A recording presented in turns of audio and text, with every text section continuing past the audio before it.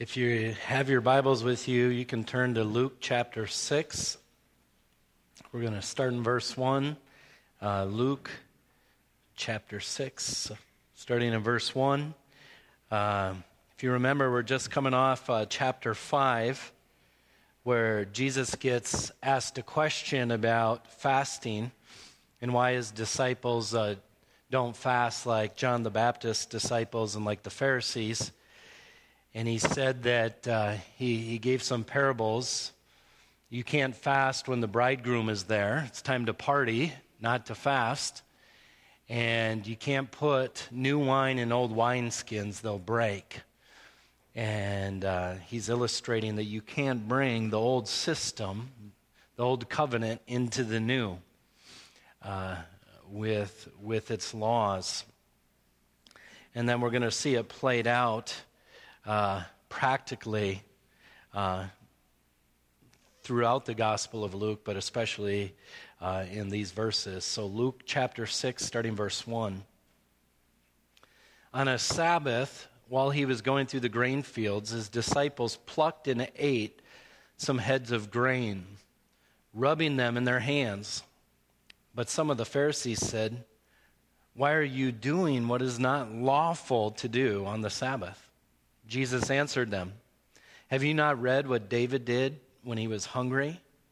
He and those who were with him, how he entered the house of God, took and ate the bread of the presence, which is not lawful for anyone but the priest to eat, and also gave it to those with him. And he said to them, 'The Son of Man is Lord of the Sabbath.' On another Sabbath, he entered the synagogue and was teaching, and a man was there whose right hand was withered.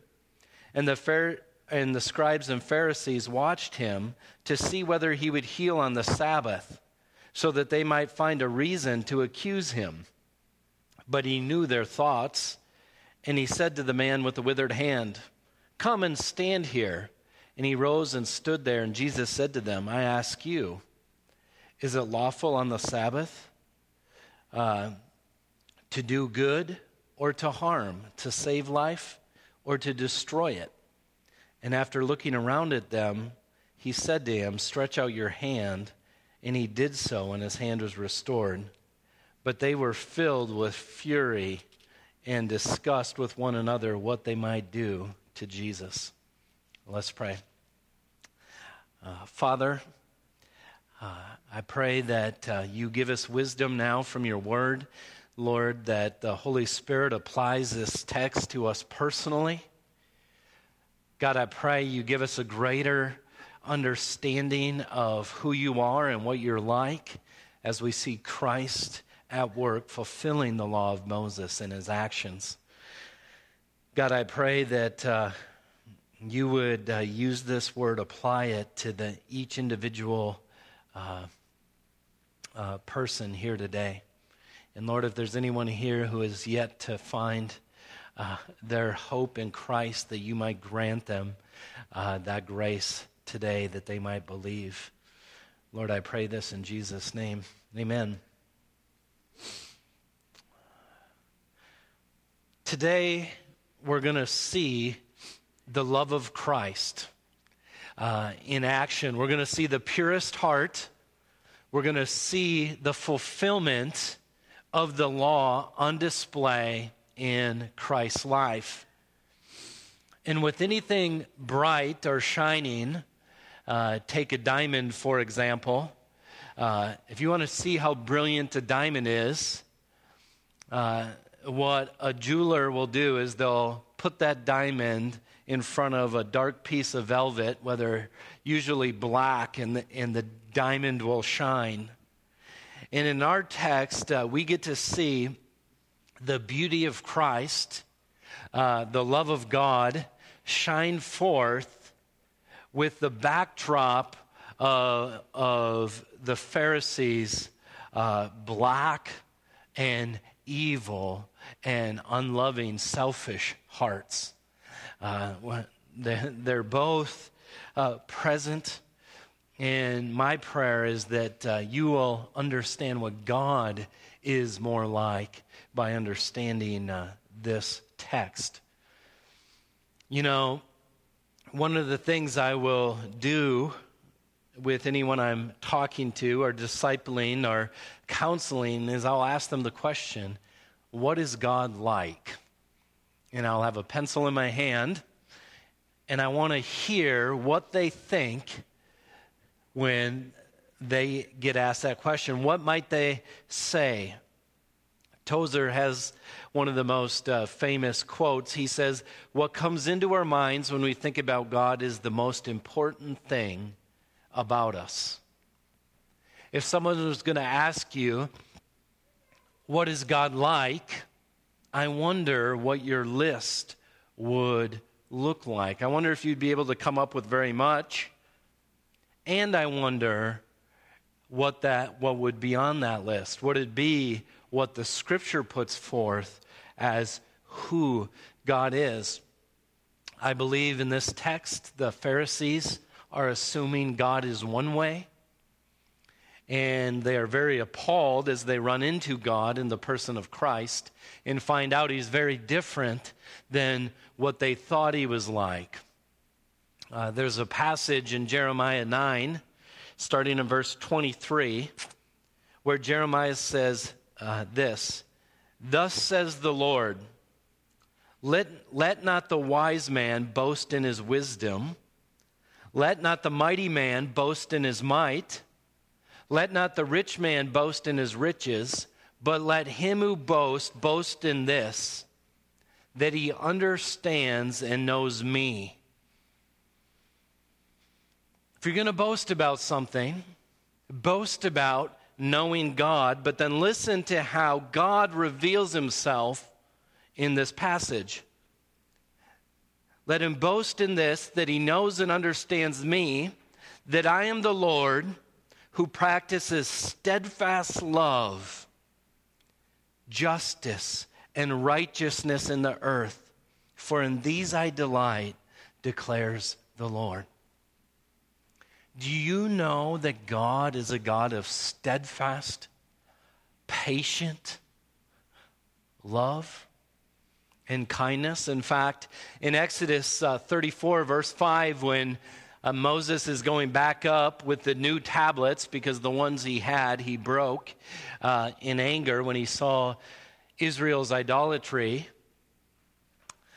He goes back up, and here's what we read in verse 5. The Lord descended in the cloud and stood with him there. The Lord came to meet Moses and proclaimed the name of the Lord.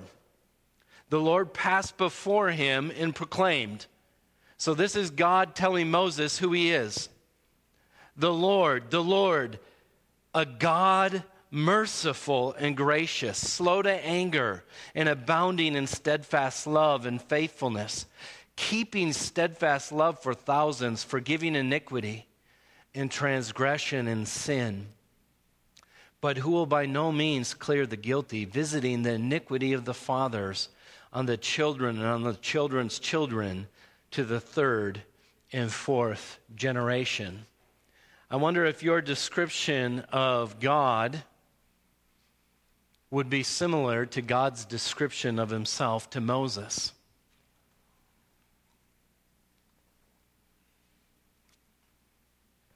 Let's look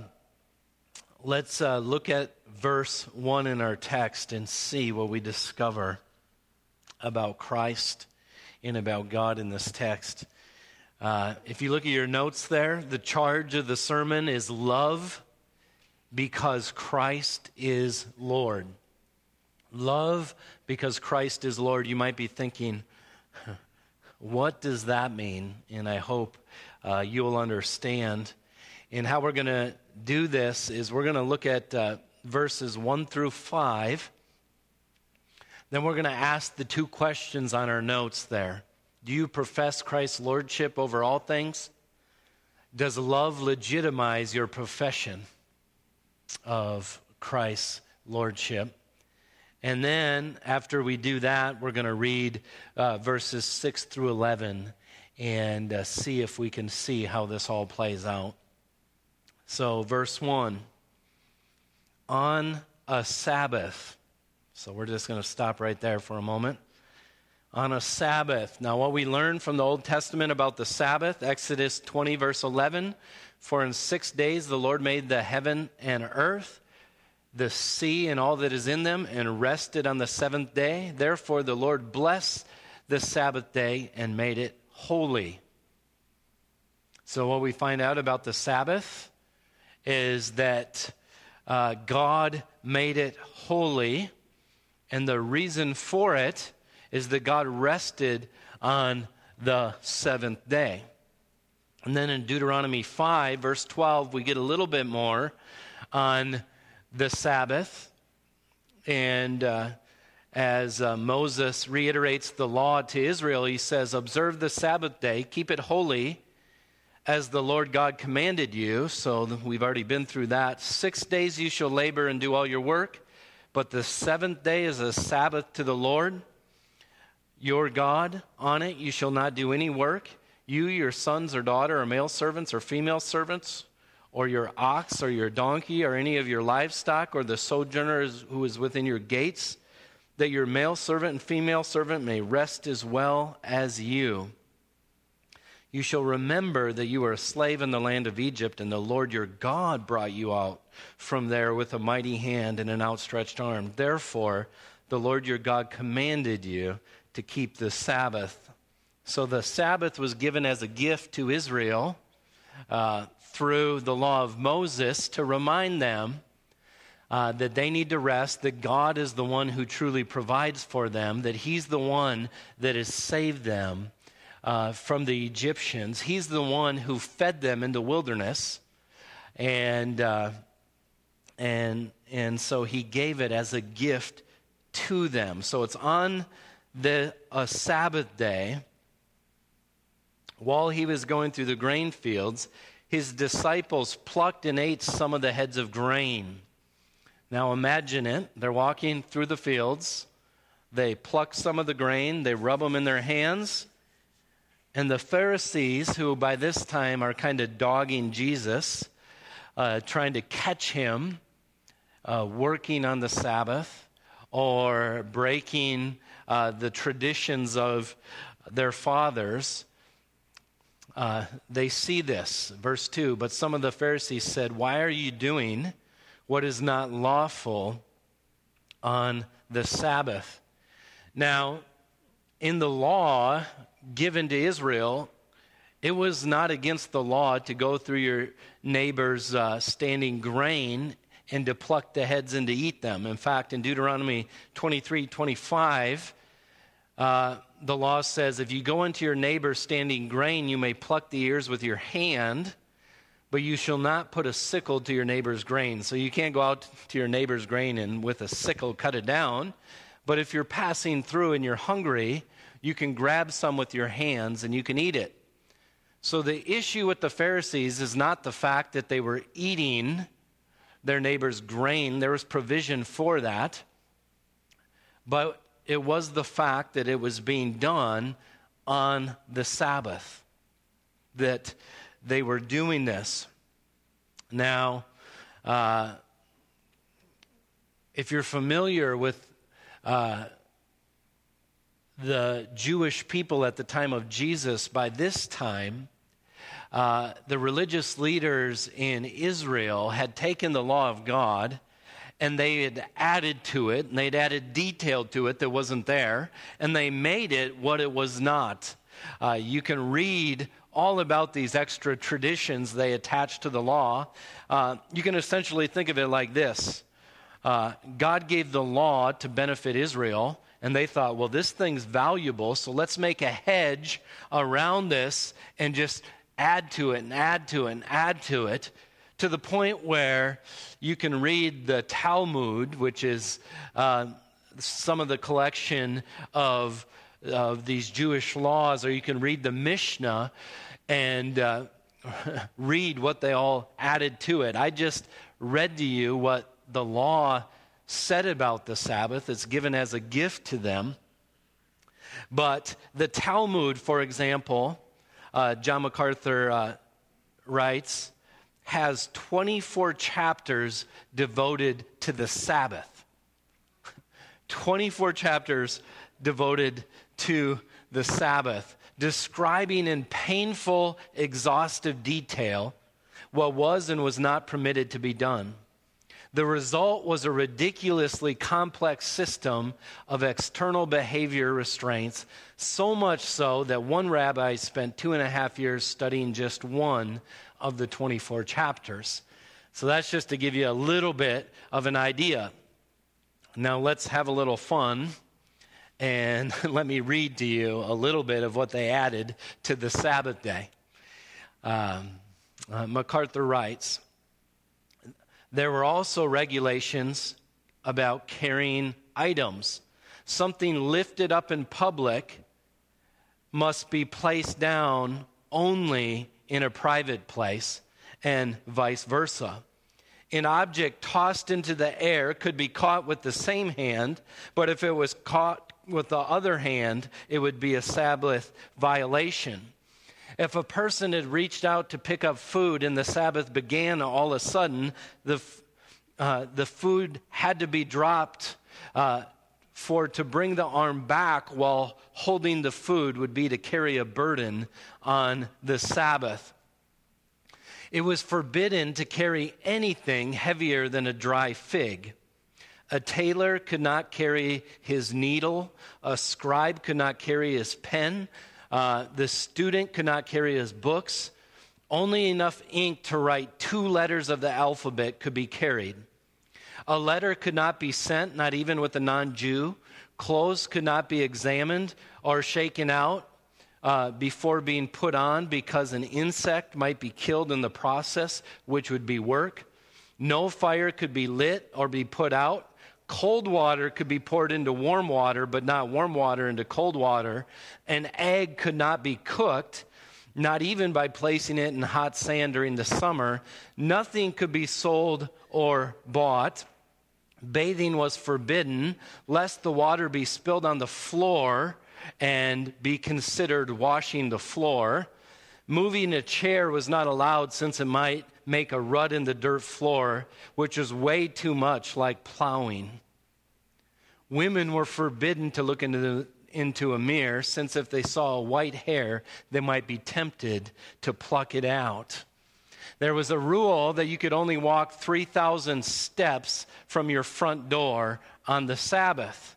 But they had a rule that if you placed a piece of food 3,000 feet in front of your front door, that would constitute your home. Or you could lay a piece of wood or a rope 3,000 feet out from your home, and that could be the entrance to your home, a very long entry, and then you could go further. So when I'm telling you that they added to the law of God and made this day miserable, it's beyond your comprehension. Yeah, you'd have to read the Mishnah and the Talmud to see what ridiculous stuff they begin to see. So, as they plucked the grain, they harvested the grain. And as they did this, they were threshing the grain. And as they were getting ready to put the kernels in their mouth, they were preparing the food. They were breaking the Sabbath. Jesus and his disciples, how dare they do this? And in verse 3, Jesus turns to them and says something that would have offended them. He says, "Have you not read?" He's talking to the Pharisees, to the scribes. Their whole job of the scribes, the teachers of the law, is to know the law inside and out. And Jesus is saying, have you never read the law? Have you never read what David did when he was hungry? He and those who were with him, how he entered the house of God and how he took and ate the bread of presence, which is not lawful for any but the priest to eat. Now get that. It says, which was not lawful for any but the priest to eat, and also gave it to those with him. He said to them, the Son of Man is the Lord of the Sabbath. Now Jesus refers them back to a story found in 1 Samuel chapter 21, when David is on the run from Saul. Saul is trying to kill him, and he comes before Ahimelech, the priest, and he shows up with some men. He says, I can't tell you why I'm here. It's secret business on behalf of the king. We need food. And the priest says, the only food we have is the bread of the presence. And right in front of the holies of holies, you would have a gold-laden table that would have 12 loaves of bread that would be put on there every Sabbath, 12 loaves in the presence of God. And across from it would be the lampstand. The 12 loaves represented the 12 tribes of Israel, and the lampstand represented God's word and God's light that shines in on Israel and that God provides for Israel. And the priest said, this is all we got. And he gave some to David and to those who were with him. The priest asked if they had been with women and if the men were pure. And David said that they were pure, and he gave it to them. In fact, in chapter 22, verse 9, when Doeg, the Edomite, who watched this whole thing take place that was in the temple, he stood by one of the servants of Saul. Saul was upset that he didn't know where David was. He said, I saw the son of Jesse coming to Nob, to Ahimelech, the son of Ahitub. He inquired of the Lord for him and gave him provision and gave him the sword of Goliath the Philistine.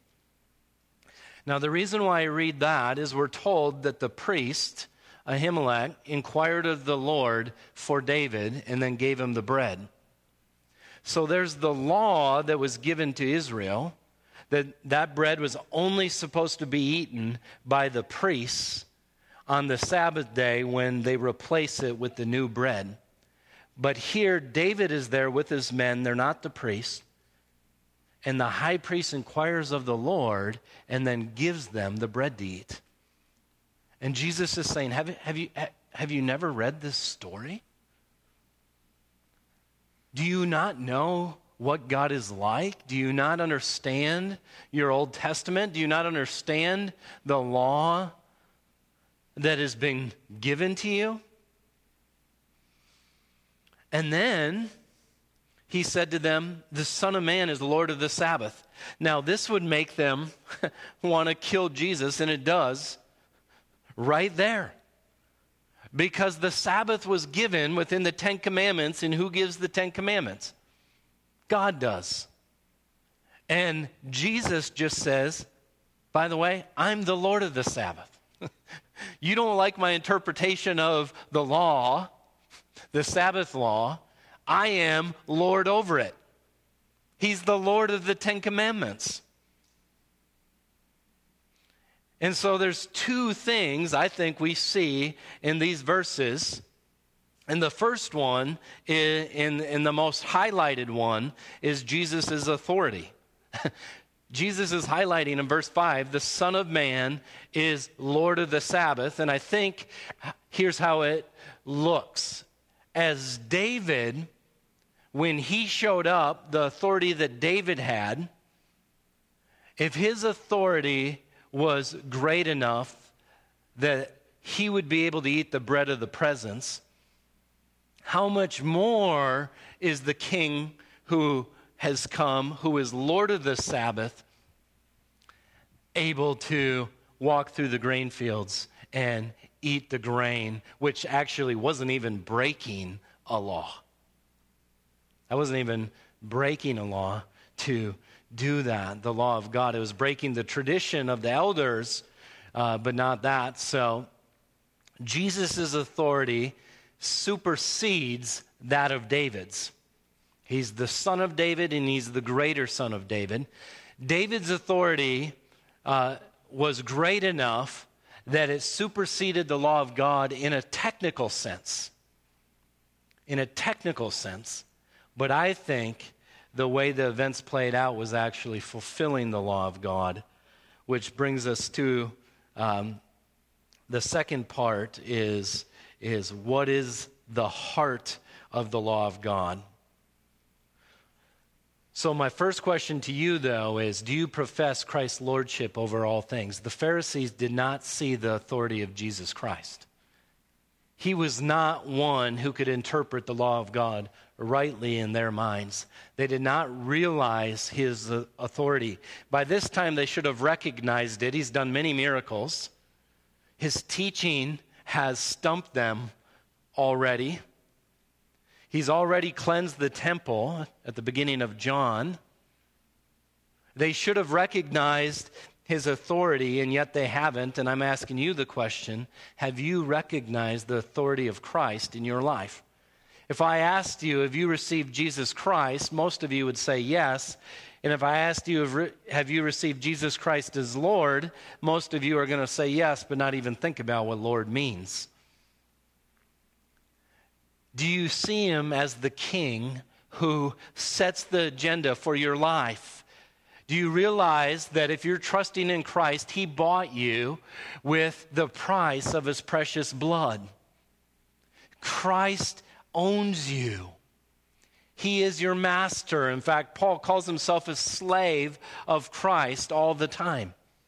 Your life is defined by his lordship, and if that's true, if you realize that Christ is Lord, then we need to look at how he lives so we can see what pleases God, what type of life pleases God. Now, the other Gospels that Mark and Matthew that talk about this story give us a few extra details that I think helps us fill out the meaning of this. In Matthew chapter 12, verse 5, we're told that there's more to the conversation.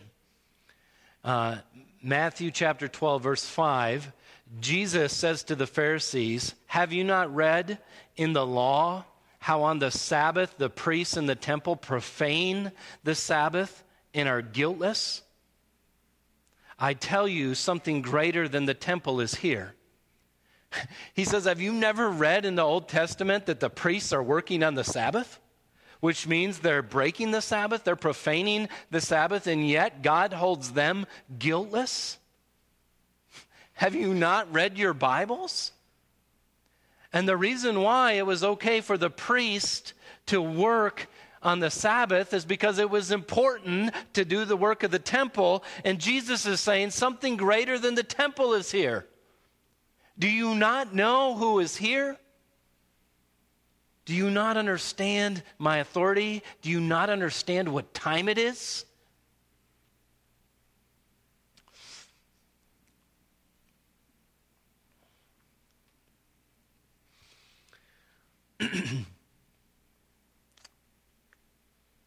Let's see here. The second thing is this. The question I want to ask is, first, do you see Jesus' authority? Second, does love legitimize your profession?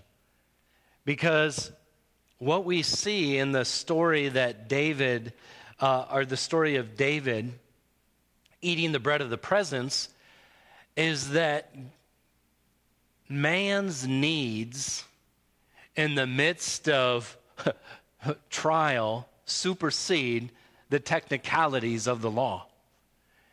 In fact, fulfilling the law of God at the heart of it is loving others.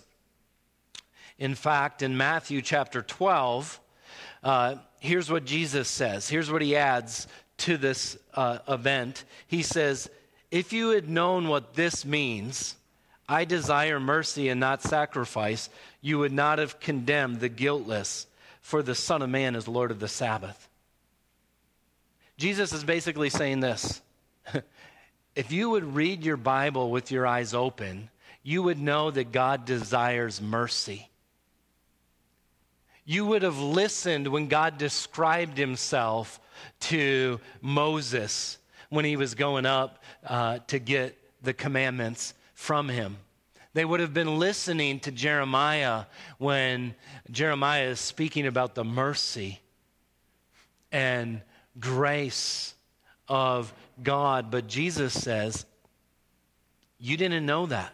You didn't know that God would desire mercy and not sacrifice. If you would have known that, you wouldn't have been surprised that my disciples are eating grain, walking through the fields. But what he's saying is you don't know God.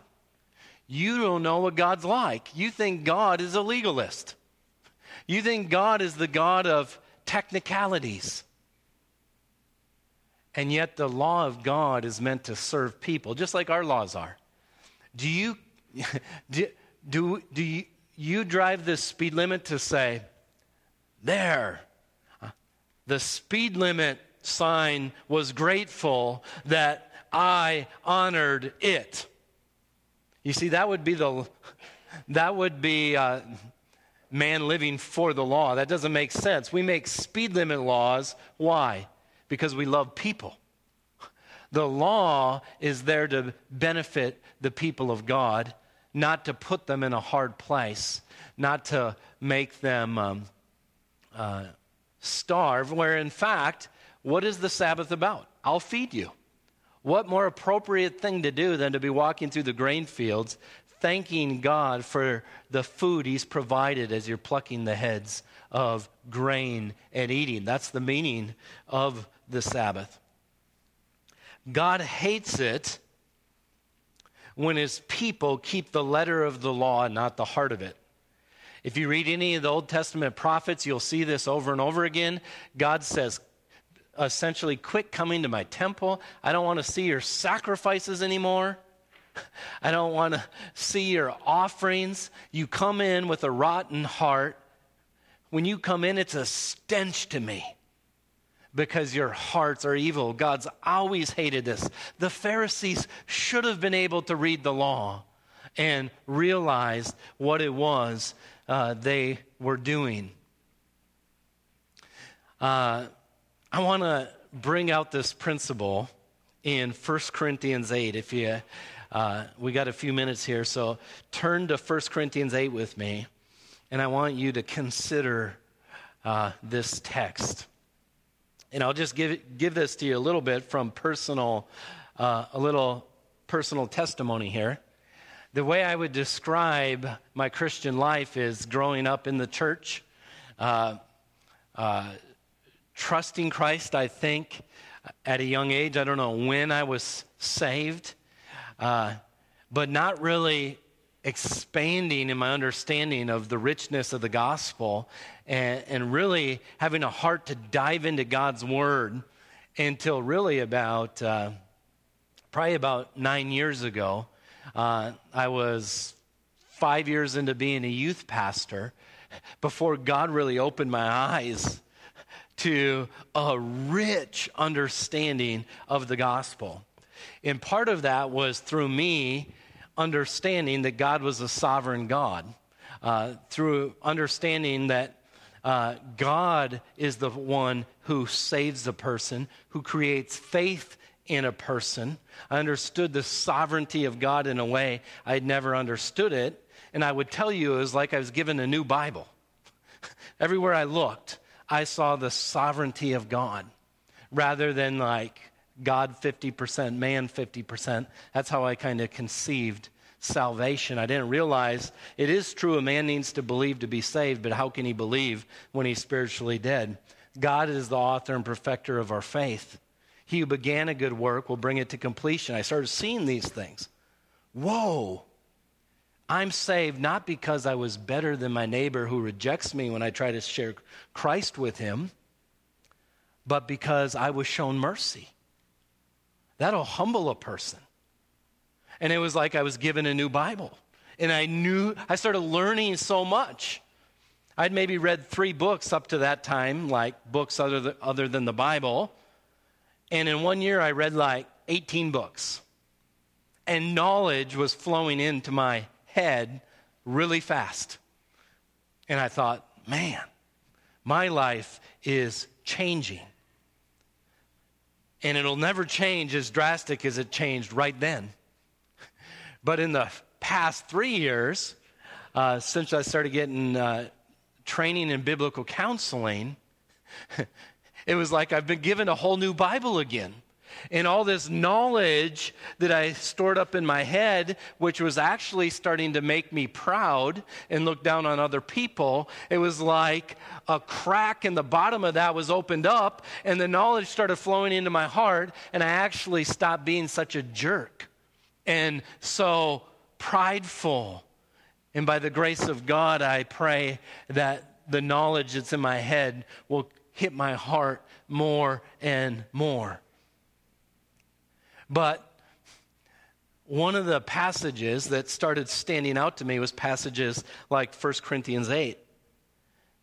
Because I had in my mind, truth is everything. Knowledge is everything. Because if you don't have knowledge, you can't know God, you can't know anything. Truth is everything. Problem is, it is true you can't be a Christian without truth and without knowledge. But the New Testament doesn't put truth and knowledge at the top of the pyramid. What does the New Testament put at the top of the pyramid? Love.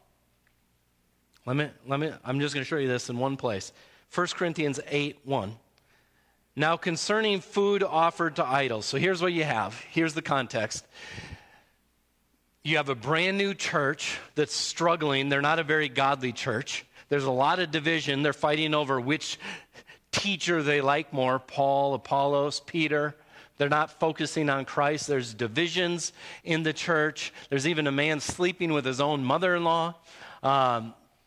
And it's rampant immaturity in this brand new church. And the people that are causing the most problem aren't just the licentious ones, but it's actually the ones that have the most knowledge. Because they understand that all food is now clean. You can now eat pork. You can now eat food sacrificed to idols.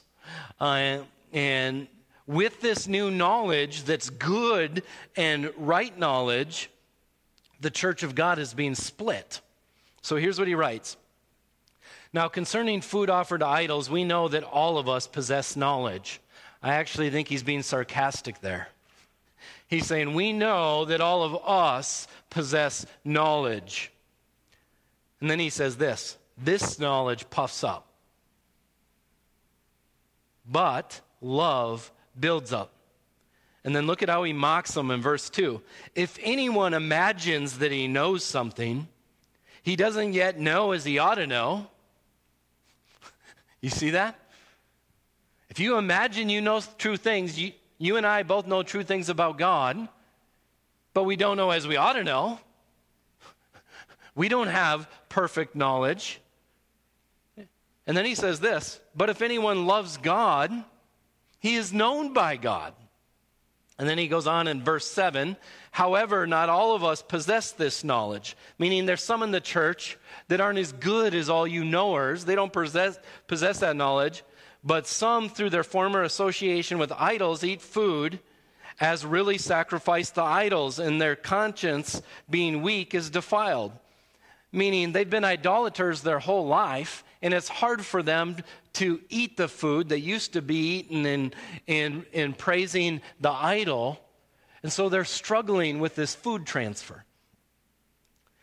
And then he says, for if anyone sees you who has knowledge eating in the idol's temple, will he not be encouraged if his conscience is weak to eat food offered to idols? And so by your knowledge, this weak person is destroyed, the brother for whom Christ died. Thus, sinning against your brothers and wounding their conscience when it is weak, you sin against Christ. Therefore, if food makes my brother stumble, Paul says, I'll never eat meat, lest I make my brother stumble. So here's what we have. What's the truth of God's word? You can eat meat. But Paul says, I won't go with that truth if it causes my brother to stumble. Because there's something more important than truth, love. Now, I'm telling you, I'm preaching this to you now, but I've been preaching it to my own heart all week. Because something I can struggle with is I can learn a whole lot in my mind, and then I can start to become critical to everyone around me. I can start to become critical of my wife. Compassion can be something that isn't easily found in my heart as I see stuff that isn't right. I know this is right, or I know that is right. But here's how I feel like the Holy Spirit hit me with this through this text this week. It went like this.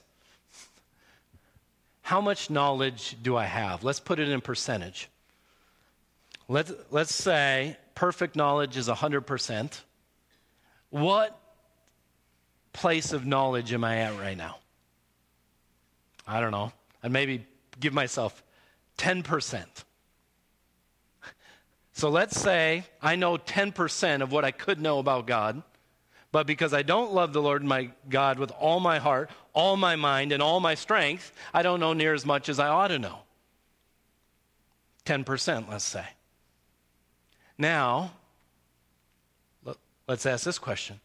Sam, how much mercy have you received from God and from Christ? What's the answer? 100%.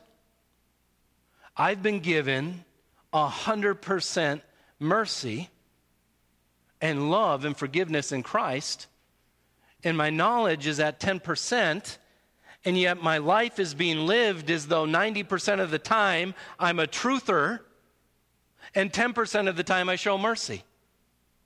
What in the world is wrong with me?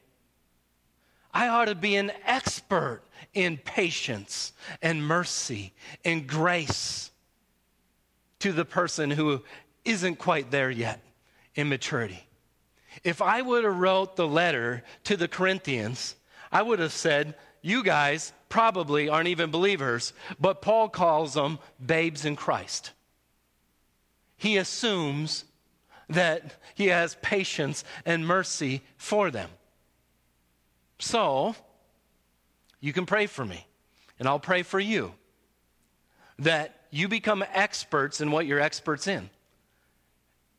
Absolutely teach everyone everything you know about God, God's word, about the gospel. Give it all to them. But give them everything you got when it comes to mercy and love and patience. Now imagine this. I'm getting myself in trouble. How much knowledge did Jesus have? 100%. And the shocking thing is Jesus didn't go around. Every person Jesus talked to, he knew better than they did. He knew all their faults. But Jesus, even in his kindness, in his tenderness, in his patience, told the disciples, there's so much more I have to teach you, but you can't handle it right now. I know you're weak. You can't take everything I'm thinking. And it would just crush him for him to stop him every moment and say, look at this, look at this, look at this. And yet that's how I can father. That's how I can be a husband. And it isn't like Christ. And it isn't like God. And I'm by no means saying that truth doesn't matter. God works through his word. And his word, when it's attached to by faith, produces love and mercy and kindness and patience.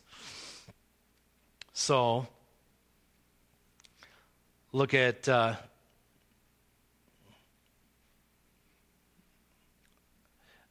Mark chapter 2, verse 27. So this is Mark's account of the same account. Mark says this, and he said to them, the Sabbath was made for man, not man for the Sabbath. So the Son of God is Lord even of the Sabbath.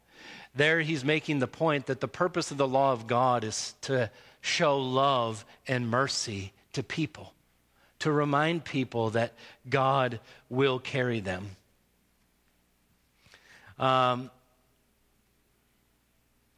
You don't need to turn here. I just want to give you a few more places in the New Testament so you just feel the strength of this. At one point, Jesus gets asked by the Pharisees, "Teacher, which is the greatest commandment of the law?" And he said to him, "You shall love the Lord your God with all your heart, with all your soul, with all your mind. This is the great and first commandment, and the second is like it. You shall love your neighbor as yourself. On these two commandments depend all the law and the prophets." Love God, love neighbor. If you want to funnel the whole law down, it's to be a blessing to you, to help you love God and love your neighbor. Now, as a sinner, the law convicts us, shows us we have no hope in and of ourselves. But even if we look at that, we should remember, wait a minute, God's the one who saves us out of Egypt. And so we look, we see that our only hope is Christ. And then once we're saved in Christ, the law doesn't condemn us anymore, but we can read it and get wisdom from it. Christ fulfills the law, and the moral law continues on. The civil and ceremonial law, this is a little simplified, goes away in Christ. You can't bring the old into the new. At the end of the book of Romans, chapter 13, verse 8, Paul says, "Owe no one anything except to love each other. For the one who loves one another has fulfilled the law. For the commandments, you shall not commit adultery, you shall not murder, you shall not steal, you shall not covet, and any other commandment are summed up in this word, you shall love your neighbor as yourself. Love does no wrong to a neighbor. Therefore, love is fulfilling the law." So what does Jesus do? He shows up and he fulfills the law of God. If any part, now listen to me, if any part of your theology leads to a lack of love and compassion for those in need, it's a flawed theology. Let me say it again. If any part of your theology leads to a lack of love and compassion for those in need, and that would mean sinners as well, it's a flawed theology. Jesus said, "They will know you're my disciples by your love." John 13:34. "A new commandment I give to you, that you love one another just as I've loved you. You also are to love one another. By this, all people will know that you are my disciples, if you have love for one another." What's new about the new commandment? The perfect expression of it in the body. Look at me, he says. Look how I loved you. That's how you love other people. That's how they'll know you are mine. We're not going to have time to do the second half. We'll save that for next week. But I do want to ask you these two questions. Do you profess Christ's lordship over all things? Do you really see Christ? Is he the model of your life? Or have you received Christ and, in a sense, got your ticket to heaven, your salvation, and now are you building extra laws, just like the Pharisees did, around Christ, and therefore nullifying Christ? We can do that. Some of the most Bible-believing churches that hold the Bible up, you go to their churches, and if you listen carefully, they're not excited about Jesus. They're excited about how long's your skirt. How long, did you do the hand test? Does your shirt go this low? Yeah. You'll hear those rules all day long. But do you hear Christ? You and I can fall into that so easily. More often than not, I can tend to be like a Pharisee and know it in my mind, become proud, and then deny it with my heart and deny it with my life. My prayer is that you see Christ, you see how he lived, you see the mercy and love that he's shown you. You see the gospel that he's given you. You see the patience that he has for you. and you overflow with that love to your spouse and to your children and to your neighbors and to your friends. And if you're wondering, what is it? What love has Christ shown me? Here's what you need to know. The Bible teaches that we're sinful. That doesn't mean we're kind of bad. That means we rebelled against our Creator. It's treason. We shake our fist at God. Everyone is born doing this. And because He's an eternal God, the only punishment that is just for that type of rebellion is an eternal punishment. You've offended an eternal God. Eternal punishment in hell is what's demanded. But God in His mercy has, and in His love, has sent His own Son. It's like you're standing in line to go before the judge, and you're going to face Him, and you're going to face Him with your life, and you realize He's perfect, and I'm sinful, and the only hope I have is if by some miracle, someone who is perfect, who's never sinned, and has the same value of God Himself, comes, takes your place in line, and gives you His perfect life. And your sins are hidden from the judge. They've been taken away. And that's exactly the good news of the Bible. That's what God did. He sent Jesus, the eternal Son of God. He's man, 100% man. He's 100% God. He's the same worth of God. He's the only one that can be your substitute. He's your only hope to having your sins forgiven and giving you a right relationship with God. That's love and mercy beyond our comprehension. And God wants that love that He's poured into your hearts to pour out. And when that happens, people say, that's a Jesus disciple. That's what Christ is like. My prayer is you cling to Christ as your only hope. Father, thank You for Your mercy. Thank You for Your kindness. Lord, I thank You that when Christ showed up, He came to seek and save the lost. He came for the sinners. Lord, I pray that no one here would take lightly this reality, because we know when Christ comes a second time, He's not coming a second time to give a second chance, but He's going to come back for those who are eagerly waiting for Him. He's going to snatch those up, and everyone else will be left with their own life, their own sin, standing before the judge. What mercy we have in this moment to cling to Christ by faith and be saved. Lord, I pray we would do that. In Jesus' name, amen.